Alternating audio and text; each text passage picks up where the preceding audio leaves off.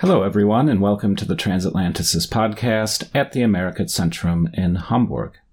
My name is Andrew Sola, the founder and producer of the show. We always do our best to give you the highest audio quality. However, recording over the internet can lead to some blip sounds. Please forgive these small audio glitches. Also, today I'm happy to announce that you will hear some variations on the Transatlanticist theme by Günther Donner, who is our resident expert on the EU, and he's also a fantastic pianist. Take it away, Günther.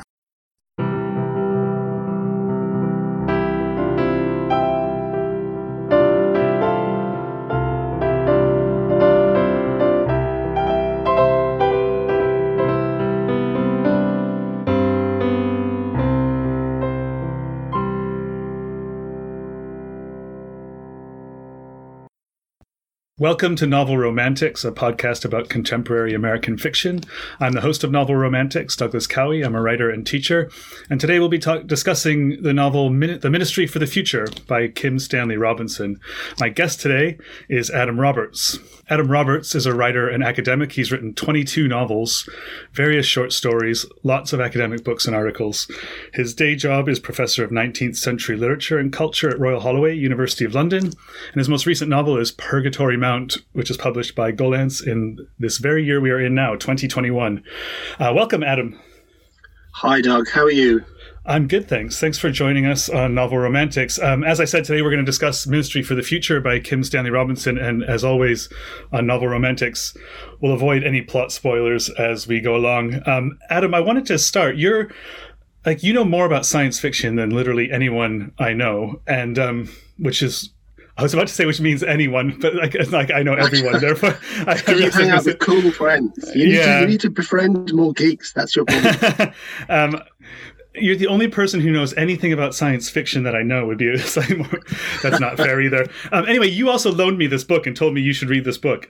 And so I did read this book as you told me to. And I wonder if you, just to start us off, you could just say a little bit about who Kim Stanley Robinson is, and then we can move into talking about the novel in particular. Yeah, I mean, he's one of the main figures in contemporary science fiction. If you look at the front of the copy that I kindly lent you, which you can keep, actually, that's fine. It says, one of the world's finest working novelists in any genre, The Guardian. That was me. Those are my words. That's me reviewing one of his earlier novels for The Guardian. And I've met him a couple of times. I wouldn't say I know him. He's not prolific, but when he puts a book out, it's a major event. So he started producing work in the 1980s. He did a trilogy called Three Californias, the three novels, each imagining a different future for California. One of them is a post-war wasteland, one a techno-dystopia, and one a positive utopian vision of how things might go. And that's one of the things that interests me about him as a writer. It's easy when you're writing, particularly science fiction, to push the apocalypse button and to go for horrors and dystopias and misery. Robinson is one of the few writers I can think of today who's genuinely interested in utopia as a mode. He came to real prominence, I think, with his Mars trilogy, Red Mars, Blue Mars, and Green Mars, which was in the early 90s, which is three enormous novels. They're each about 1,000 pages long, detailing in breathtaking and well-researched detail how we might terraform Mars, or as he puts it, areaform Mars, because Terra is the Earth and Ares is Mars, so it would be areaforming the red planet and making it habitable. And by the end of Blue Mars, it's kind of a utopian space. The wilderness has been remade. Since then, he's become increasingly concerned with climate change, and that's what Ministry for the Future is about. It's a kind of a hefty engagement, not just in the horrors of what change might bring, but the ways in which we might want to address it. I don't know if we want to talk about this, maybe we'll get onto it in a little bit. As a writer, I think he's a very fine writer. He takes a lot of care and he puts kind of craft into what he's doing. But he's notorious amongst science fiction fans for how full-throatedly he embraces the info dump, what science fiction fans call that bit in a novel where one character turns to another and says, as you know, Bob, the operation of the hyperspace engine is X, Y, and Z, and then explains it all, ostensibly for the benefit of the other character, but actually to bring the readers up to speed. For the benefit of the reader. Yeah. Yeah. You kind of already anticipated one of the things I wanted to talk about and one of the questions I was going to ask you, because you wrote a blog post, which I think we can put the link to in our description of the podcast. So you might, in fact, be listening to this podcast right now, looking at the very link to which I'm referring, in which you kind of say, I like this novel to a point, but after that point, not so much. And one of the points that you raise in that blog is the info dump. And I think, I don't know, from my point of view, somewhat unfairly, you criticize one part of the info dump, but also, at the same time, I think you have a point. But also, one of the things that I think is interesting about this novel, having never read a novel by him before, I don't really have the expertise, or I'm not one of those SF fans who has an opinion already about Kim Stanley Robinson and his info dumps, which I wonder whether that makes me approach the novel differently. But it's almost a lot of this novel, I said at the beginning we were not going to have any spoiler alerts, but for the second episode in a row, I'm not sure it's possible to have a spoiler alert for this novel, because not much really happens in it. And it is in part, and I have some highfalutin ideas about this that I'd like to quiz you on. Its mode is kind of the info dump, the info dump as narrative mode. There's so many chapters that are just about giving information or exploring information, that when the characters are telling each other things that they might know or might not know, it feels like a different thing to me. But having said all that, one of the things that made me laugh when you were saying that, when characters explain ostensibly for the benefit of the other character, is this is exactly, as a teacher of creative writing, the kind of thing I tell my students never ever to do, right? Characters should never be telling other characters things they already know that the author is just putting there so that the reader can understand, because that's not really what dialogue is about. I agree with you, and I tell my students the same thing, because it seems often when it's done just clumsy. Yeah. And it's not that people never explain things to one another. In fact, people in real life often do. But it can just seem very kind of graceless and lumpen when you crowbar that stuff into your story. There are more elegant ways in which you can communicate and bring the reader up to speed. And there's the other problem, of course, which is one of the things I'm always telling my students, and I don't know, I assume you say something similar. I mean, these are cliches. Show, don't tell. Less is more. But less is more. You overload the reader with too much detail and data, and it just bags the book down. The reader needs to have more room to move through it. What I would say in defense of Stan, as people call him, I suppose because it's his name, is he's owning the info dump.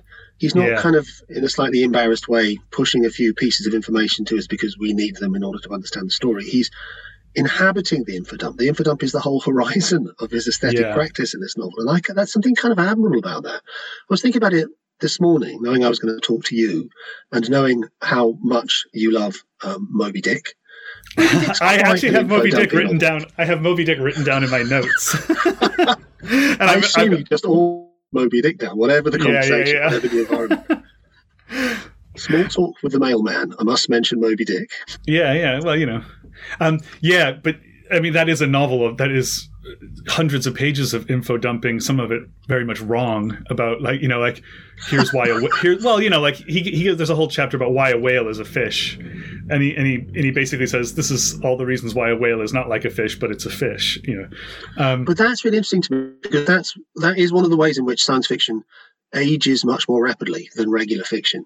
Mm-hmm. That if you read science fiction from the 1920s or 30s, the assumption was, let's say, Venus was a planet covered in clouds, and with clouds there'd be a great ocean, and there were, and it's not true. So to read those stories is to make you think, no, that's just wrong. And Stan Robinson is in that kind of situation. He's been doing it long enough now. So in the Red Mars books, he uses the science as it was then best understood about Mars, some of which has now been disproved.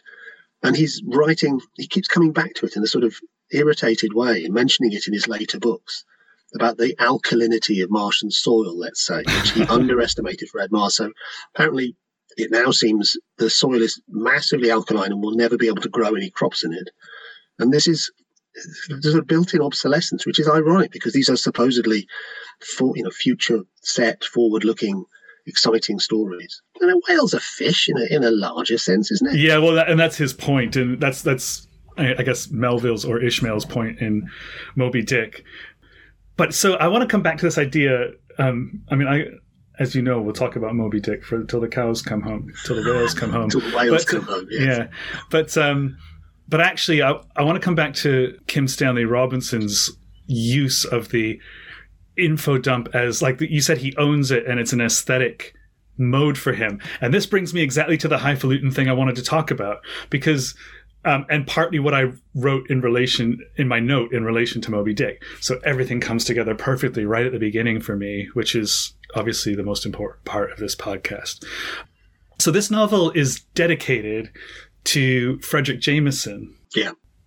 And so for people who don't know who Fredric Jameson is, who are listening, he's a philosopher, critical theorist, literary scholar of many things, who wrote a really famous essay in, 1984, which was then expanded into a book in 1991 called Postmodernism, or the Cultural Logic of Late Capitalism. So I was thinking, because I saw that dedication, I was thinking about Jameson the whole time I was reading this novel. And I'm going to quote Jameson from that essay, because I think it's relevant, and I think it's important or useful as a way of thinking about what Kim Stanley Robinson is up to in this novel. So Jameson, somewhere in that essay, says this. He says, "What is affirmed is not that we cannot know the world and its totality in some abstract or quote-unquote scientific way. Marxian science proves just such a way of knowing and conceptualizing the world abstractly, in the sense in which, for example, Mandel's great book offers a rich and elaborated knowledge of that global world system, of which it has never been said here that it was unknowable, but merely that it was unrepresentable, which is a very different matter." And he goes on to talk about and what he calls an aesthetic of cognitive mapping, and says that we have to invent radically new forms in order to do justice to this idea that the world is knowable but not representable. Now, I've never quite bought this argument of Jameson's. I like the idea that the world is knowable but not representable, but the idea that this requires the invention of radical new art forms has always seemed a little bit stupid to me, partly because of things like Moby Dick, where it's like, well, it was a pretty radical form itself. It still seems like a pretty radical form of novel to me. But when it comes to the Ministry of the Future, there's all these chapters that just offer little mini essays on subjects that matter to the plot of the novel, that matter to the narrative of the novel, but do seem to be trying to, in some aesthetic way, create this idea of a map of information about the world, that they're not trying to represent that world. They're trying to give us access to understanding or knowing the world, which I think was really interesting to me as I read this book, to think about and to engage with as a reader coming to this author for the first time. I don't know what you think about that. I mean, it's really fascinating, isn't it? So Robinson has known Jameson for a long time. Jameson supervised his PhD, which was on Philip K. Dick, another American science fiction writer, a very different sort of writer to Robinson. But he stayed friends with him. He quite often uses Jamesonian ideas, works it into his fiction. There's quite a lot of Jameson in the Mars books, for instance. I mean, I'm quite intrigued by that quotation that you pulled out. So when he talks about Mandel's great book, Mandel is the guy who comes up with the phrase late capitalism. So that's your main problem. If you're a Marxist, Marx says capitalism will inherently destroy itself because it's fundamentally based on competition, and it's a violent system. It will fall apart. It will fall apart soon, he says, in the middle of the 19th century. And here we are in the beginning of the 21st century, and it hasn't fallen apart. Soon is a relative term, Adam. Yeah, exactly. It's like fish encompasses whale in some sense. So Mandel was a theorist who said, well, obviously capitalism has proved more durable than Marx said it would, but it's not the same as it was back in Marx's day. We've now entered into late capitalism. And Jameson's big book, you're right, Postmodernism, subtitled The Cultural Logic of Late Capitalism. For students, I set that as reading, and they read it and they expect it to be, let's say, a survey of the cultural logic of late capitalism. They've kind of misunderstood what that subtitle means. What he's saying is what is the logic of late capitalism? The logic of capitalism, as Marx understood it, was, let's say, economic. It was all about who owned the means of production and factory owners and the workers and so on. Mandel is saying, and Jameson is saying, that the logic of late capitalism is cultural. Mm-hmm. It's not that there isn't an economy anymore, these things that no longer matter, but we're now, to understand it, we have to grasp it in a kind of cultural way. And that brings in questions of representation and so on, new modes of art. So I think if what you were saying was you don't buy it that we don't have to invent new forms of art, and again that's when postmodernism was a big deal and people argued heartily over it in the late 80s and maybe into the early 90s. It seems a long time ago now somehow. That was one of the key fault lines. There were people like Jameson saying postmodernism is something distinctive. It is the manifestation of this new cultural logic. And then there were people on the other side of the debate saying, no, all the things you identify as postmodern, stylistically and formally, there are lots of examples of this going back through Melville and Tristram Shandy, and it's always been with us. It's just another iteration. I mean, the slogan that perhaps Jameson's most famous for is always historicise. It's the two-word slogan he puts at the beginning of The Political Unconscious.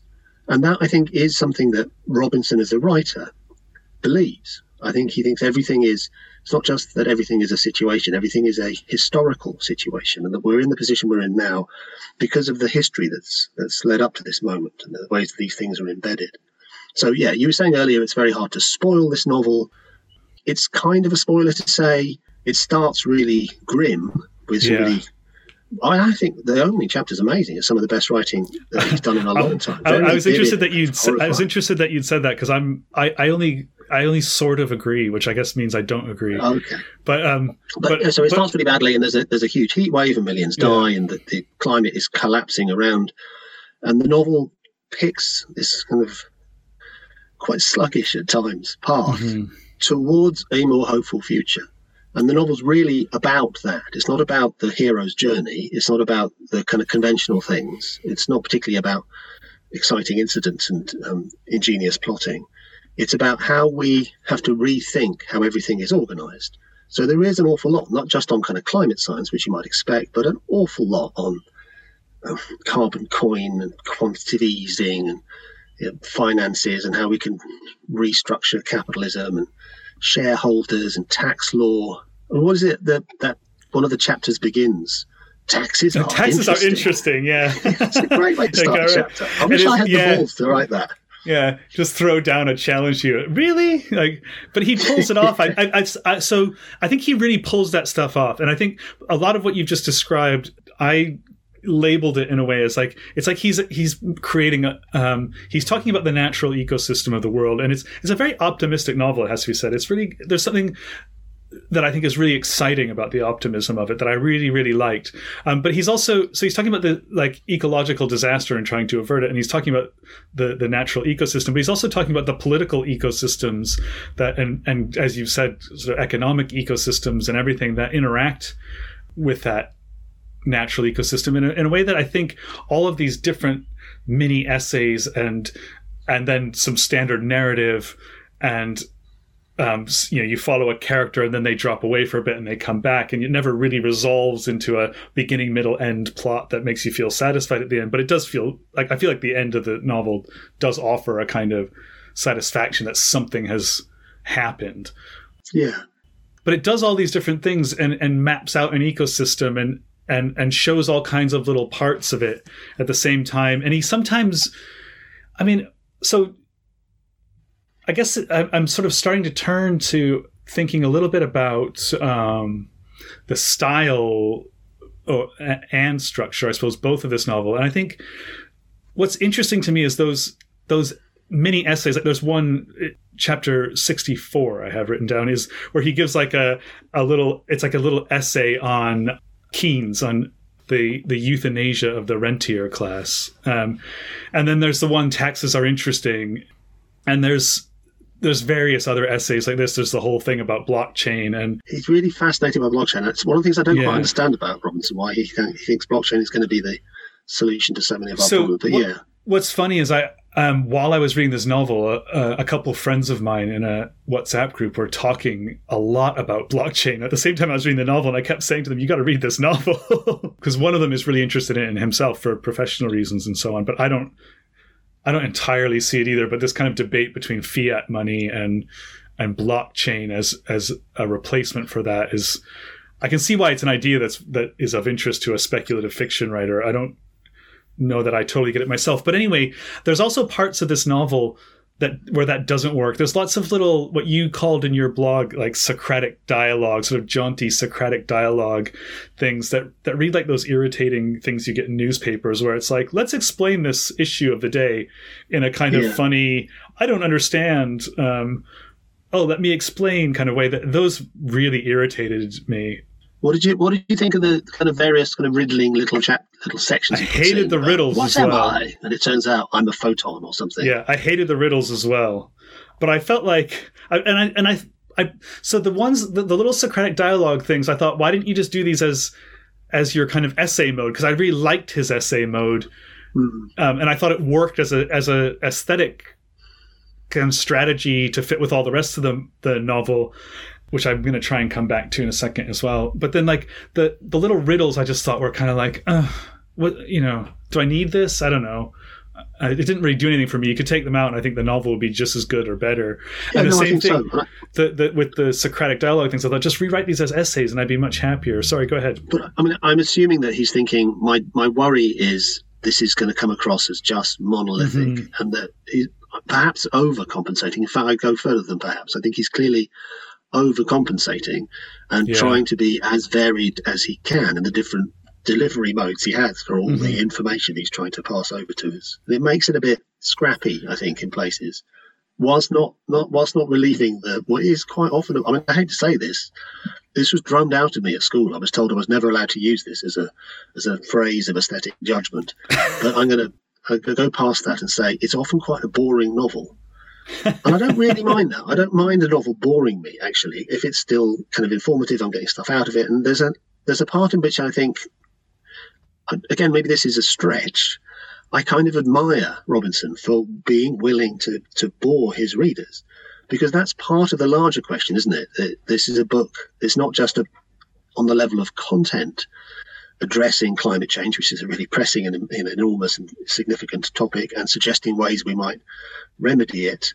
It's also trying to address our habits of telling stories about disasters and so on. It's kind of what I say in the blog, that the stories that we are addicted to now are constantly diverting and entertaining and exciting. You can't go and sit in a movie theatre and watch a movie without the director pushing you in the shoulder every 20 seconds saying, oh, look, here's another explosion. Look, here's something else exciting. And I think he's kind of right that that's not a healthy way. I mean, it's fine. There's nothing wrong with the occasional sugar rush of an exciting action-filled storyline. But we must have the option as writers to write other kinds of stories. And some of those other kinds of stories might be quite info-heavy and quite dull, but also really significant and important for this large question, yeah? Yeah. In fact, you've spoken right to the heart of a passage that I marked that I thought might be interesting to read out. And so it's turning out to be, I think, where I think a couple of these things come together. One is what you've just been talking about thematically about the kinds of stories we tell and how we tell them. And the other is how that relates to Kim Stanley Robinson's aesthetic choices and these kinds of the ways that info dumps work as a narrative strategy and the different kinds of info dumps that he has and whatever. So I'm going to read 2 paragraphs from the end of chapter 89. Okay, well, Pat, do you want me to read the paragraphs from my copy? Oh, no, wait, I can't do that because I gave my copy to you. We could have alternated paragraphs or sentences, or we could have done the police in different voices. It would have been amazing. Well, let me just take care of this for you then, Adam. That's very kind, Doug. You really should bring your book to class. Yeah, I know I should, but I think it's going to sound better in your rich baritone voice. Thanks. So I think these 2 paragraphs are interesting because they move from an info dump, which is also one of my favorite kind of aesthetic sentences, the epic list, and it moves into something else. So I'll just read it. So this was the financial and the carbon situation, what Mary thought of as the two macro signals, the global indexes that mattered. And at the meso and micro levels, the good projects that were being undertaken were so numerous they couldn't be assembled into a single list, although they tried. Regenerative,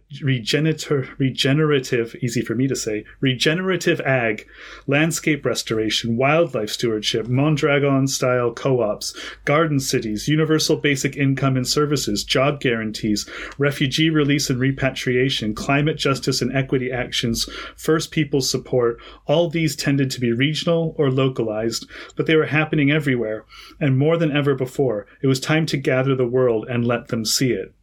Sick at heart, she was going to declare victory. Declare victory as if sticking a knife in the heart of her worst enemy, with a feeling not unlike posting a suicide note.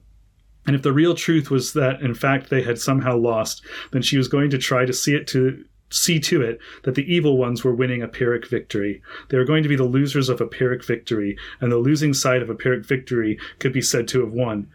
They were therefore the winners of a Pyrrhic defeat, because they were never going to give up. Never, never, never. History was going to go like this. Lose, lose, lose, lose, lose, lose, win. And the evil ones in the world could go down under the weight of their damned Pyrrhic victory. They could go fuck themselves, murdering cowardly bastards that they were. I think it's a really great 2 paragraphs that starts in this real technocratic way, and the heroic list there is all stuff that he's dramatized in various different ways up to this point in the novel. This is pretty late on in the novel, and then just moves to that more personal through Mary's view on this. She's one of the main characters of the novel, and she's the head of this ministry for the future of the title of the book, and moves into that emotional side of it from her point of view. I think that passage is, to me, really great and really nice piece of writing that shows what he's up to aesthetically, I think. So that's the dilemma, isn't it? He needs to do more than just communicate lots of interesting intellectual factoids. He needs to communicate that this is something to care about, something that we should and in many cases do genuinely care about. I wondered if that, exactly what you're talking about there, we could have done with a bit more of that. Yeah. But then in part, I think that's because the way the book opens, if I'm hearing you correctly, Doug, I think I liked this more than you did. I liked it a lot. I thought it was really effective. I thought it gripped me in a kind of horrifying way. And as the temperature rises, it becomes more and more inevitable that all these people are going to die. And then people die on this extraordinary scale. And it's a real gut punch of an opener. And the problem with that structurally is so much of the rest of the novel is quite dry and ratiocinative and thinking through in an intellectual way how we can best organize these complicated systems. And I wondered if it lacked a little bit of that more melodramatic affect, exactly what you're pointing to in that passage. That also raises something interesting that about those moments that are more narrative in this novel, and some of the things that he doesn't pursue. So I liked the opening, but to be honest, I had 2 kind of problems with it. One, I thought it was just a little bit too densely written. I know that he's trying to convey this sense of oppressive heat and so on, but there was some part of me felt like it was doing it a bit too much to work. I mean, it is really effective, don't get me wrong, but also the other part of my objection is just it's really stupid, and it's one of my 8 million pet peeves about prose style. The second sentence of this novel, Frank May got off his mat and padded over to look out the window. I despise it when people pad places in novels. Padded. I think this was invented in the 1990s. Yeah. Well, yeah. Like, I think in the 1990s, some author invented this, and everyone else went, "Ooh, that's so poetic." And everyone, like, lots of writers do this, and it makes me angry every single time. And for the second sentence, I was like, it put me in a bad mood. I was like, what is this novel that Adam has loaned me? And I got over it eventually. But the other thing is that there's other parts. Again, you talk about this in your review, that where he doesn't really follow through on some of the narrative possibilities of what he's done. So there's a scene or a chapter really, where the Davos Economic Forum, or whatever it's called, has been hijacked by terrorists who just sort of kidnap the world's economic and business leaders and make them kind of make their own meals for a week and do some like weird sort of Maoist re-education camps. And then it all just stops. And there's never any there's never any follow-up to it, really. It doesn't seem to have any consequence in the novel. It's like this is an idea that he threw out there trying to see it like a thought experiment, but it doesn't pay off. And it annoyed me that it didn't pay off, because there's lots of other stuff in the novel that does pay off.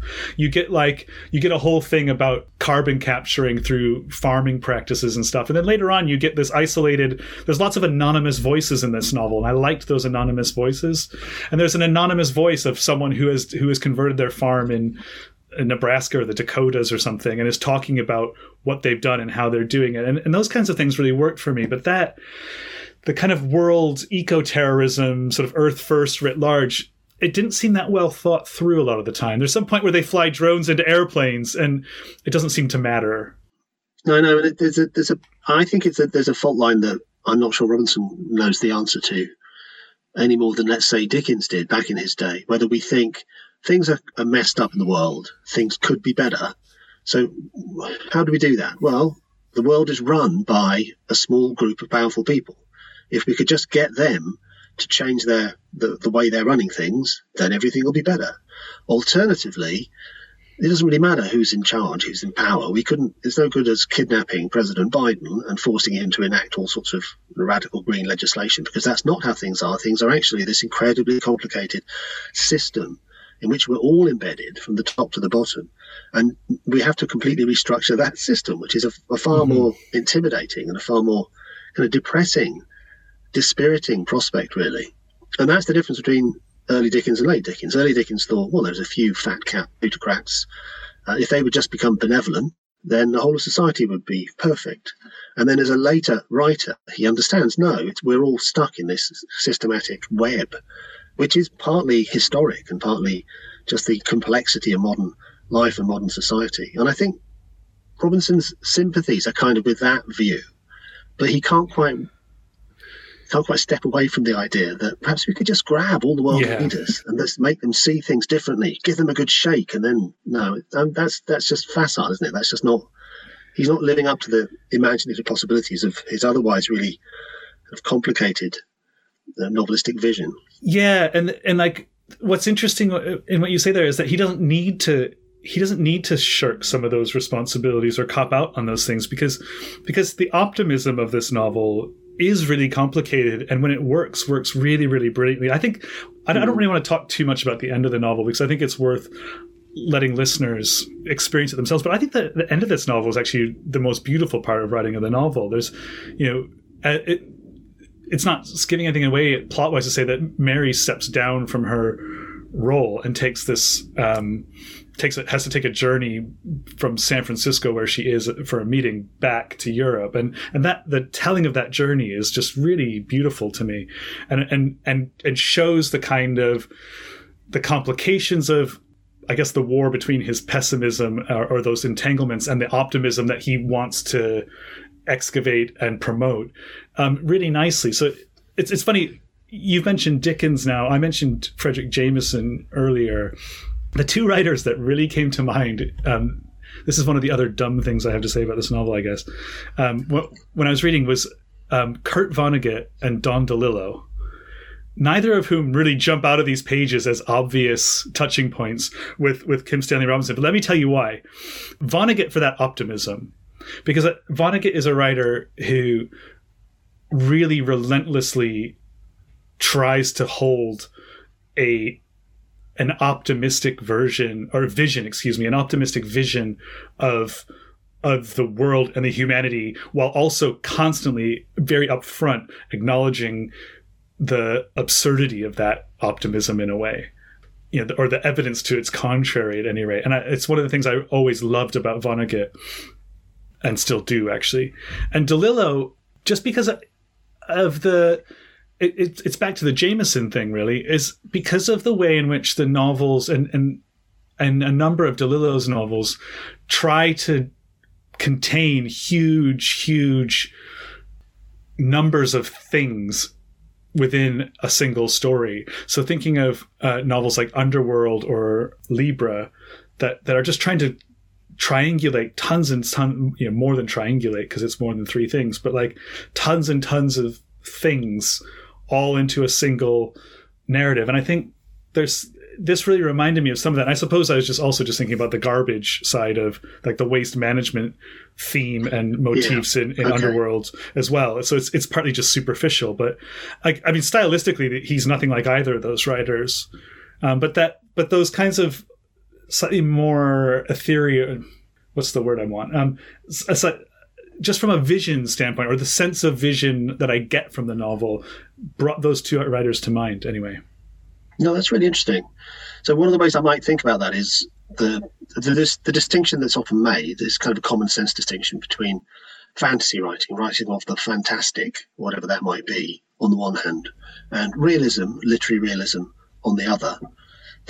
A literary realist, particularly kind of a classic realist that comes out of the late 19th century, someone like Zola, when he's doing his Rougon Macquart novels, he's specifically aiming for a documentary verisimilitude. He says, I want people in 100 years to be able to read these novels and they get and understand exactly what it was like being alive in France under Napoleon III in 1865 or whatever it might be.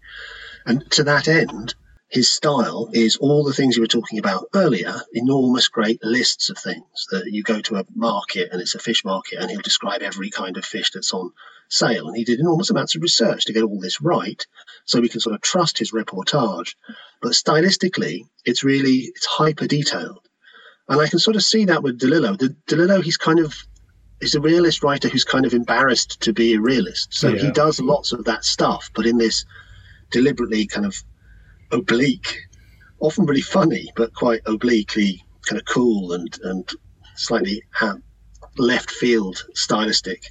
That's just how to describe DeLillo's prose. It's a strange thing. Yeah, it's weird. I don't particularly like it, actually. That's not a traditional thing you do in fantasy. In fantasy, if you're reading a Grimm's fairy tale, you don't get enormous amounts of detail.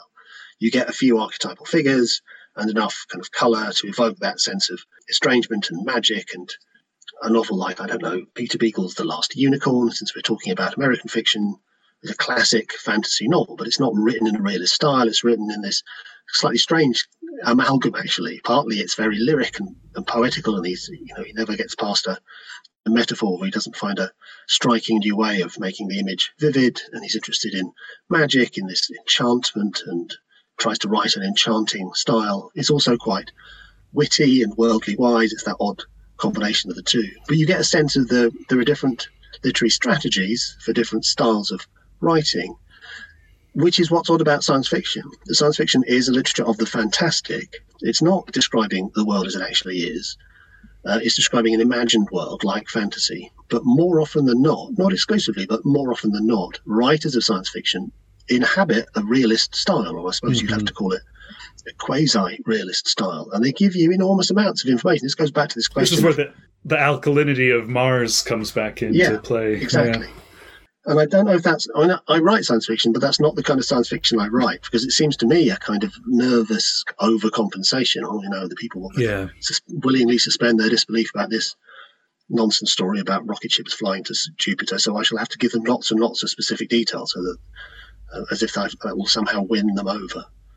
But that's always been Robinson's approach. He's always written science fiction, but with a kind of realist style, not a realist form, because he's always been interested in these attempts to rejig the kind of conventional storyline. I mean, that's one of the differences, I suppose, between Moby Dick. One of the many differences between Moby Dick and a book like Ministry for the Future is, although it does give the reader lots and lots of stuff about whaling and fish and all that, it also gives the reader this really powerful through-line narrative that accelerates as you read into the book, and it gets really exciting as he's chasing the white whale and heading to the denouement, which we shan't spoil here.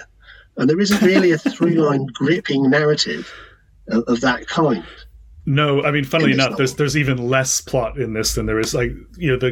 One of the things people say about Moby Dick is like, well, in fact, I've said it myself. It's kind of a novella or a short novel's worth of plot with all this other stuff. This has an even thinner plot than that, which doesn't bother me in the slightest, actually. Because I always get the feeling with this that it's going someplace. And I wonder whether some of that is one of the things that, for me, I really liked about the novel was, there's a huge range of characters in it, actually. So it mostly follows this guy, Frank, that we meet at the beginning during the heatwave, and Mary, who's the head of the Ministry for the Future. But there's a few other recurring characters and lots of other characters who only show up for one chapter or so. And they're mostly anonymous. But I think he's really good at characterizing people very simply. And they only ever get characterized through what they do and what they say. In particular, those anonymous and semi-anonymous narrators that come in. And I really like that stuff. And I really like that, how that, which I guess is a more of a straightforwardly realistic mode of writing and storytelling, fits in with all these other things that we've been talking about that are much less about literary realism of any kind and are more about trying to coordinate information or give a sense of a big and complicated world. I don't know, though, because it's always a losing game, isn't it? And it's also a Dickensian thing, and you're right, it's a DeLillo thing. They look at the world and they say, well, the world is really, really populous. It's really varied. We have to give some flavour of that. And the novels that we write, we have to put in hundreds and hundreds of characters, and they all have to be variegated and vivid. And I don't know. I think that you can't put 7 billion people into a novel. You just haven't got any ambition. I haven't tried yet. That's true. Yeah, I know. I mean, to be honest, style novel. Yeah, that's the kind of thing that I don't like. That ultimately defeats me with DeLillo's novels. To be honest, I've read quite a few of them, not all of them, but quite a few. And the thing that I always don't like is like, at what point could you not just write one story? Just tell me a story. It bothered me less with this one. I think partly because his writing style is nowhere near as dense as DeLillo's. It's nowhere near as self-consciously trying to do that, whatever that self-conscious stylistic thing that you were alluding to earlier is. Yeah. And this is just, The Ministry of the Future is a much more readable book in a very simple way, I think. No, it is readable. It is. And maybe it's hard to know, isn't it? Maybe that is one of the ways in which the novel, which you and I both write, is evolving. That there's been, in my lifetime, there's been a renaissance in non-fiction writing, some of it really good, a lot of popular science books, a lot of nature books, actually, a lot of memoirs. Not that these things have suddenly magically been invented out of thin air, but they've really come to the fore, and they're now a large part of what literary culture is. And maybe this is some amalgam of that, some crossover between the more conventional stylings of a novel and something that's a bit more like a popular science primer on climate science and blockchain and quantitative easing and all the other stuff he talks about.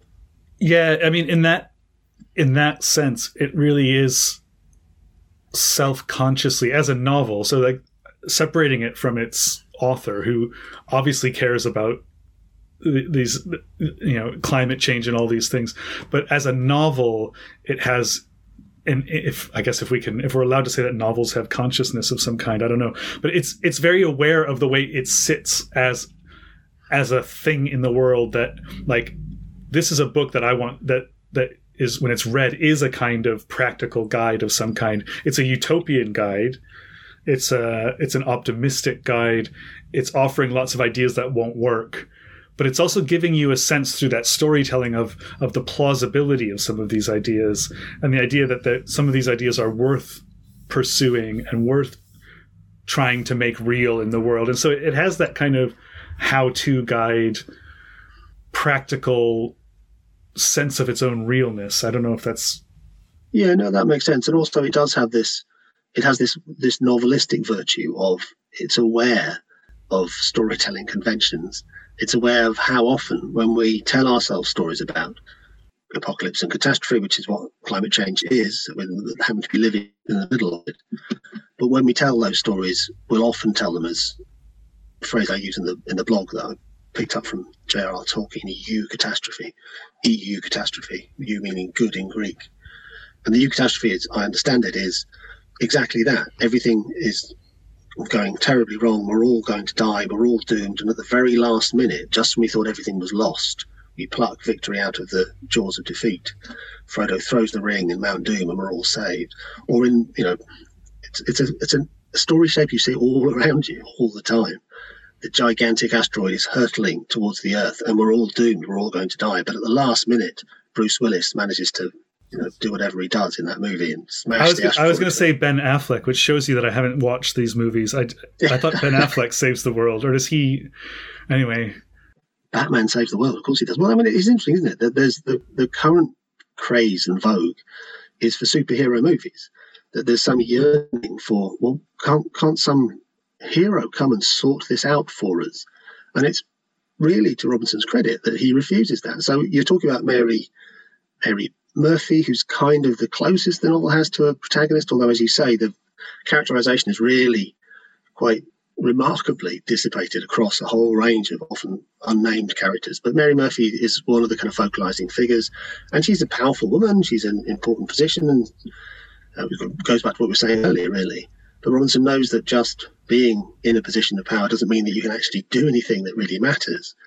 So a lot of what she's doing is kind of nudging and working behind the scenes and trying to help things along. But she's in many ways quite a passive character. She's not a hero who's able to say, by jingo, I've got it. This will press this red button and climate change will go away.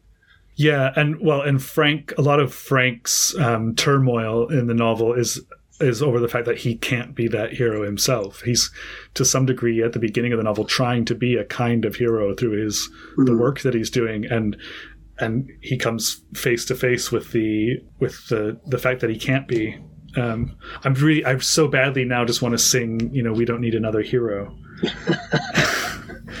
But I'm not going to do that. I wonder if this is a good place to wrap up our discussion and say thank you, Adam, for joining me on Novel RomAntics and for covering a lot of territory on this super interesting novel that I hope people will go and read. Thanks for inviting me. And I feel listeners will feel cheated now, as if we're bringing the guillotine down just to stop you bursting into song. Well, it's once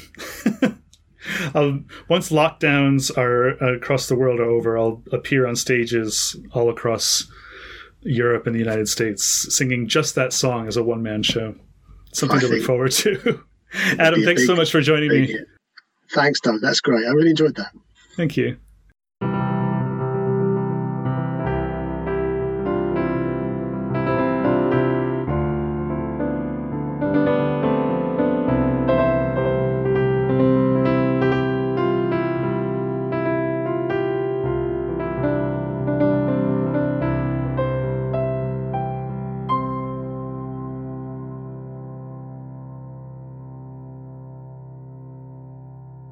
And just so you know, once again, the views and opinions expressed on the show are those of the guests or the host, not the American Centrum, which does not take any institutional positions on politics or policy. Thanks again for listening. I've just got a frog in my throat, but not a whale in my throat, which would be very bad.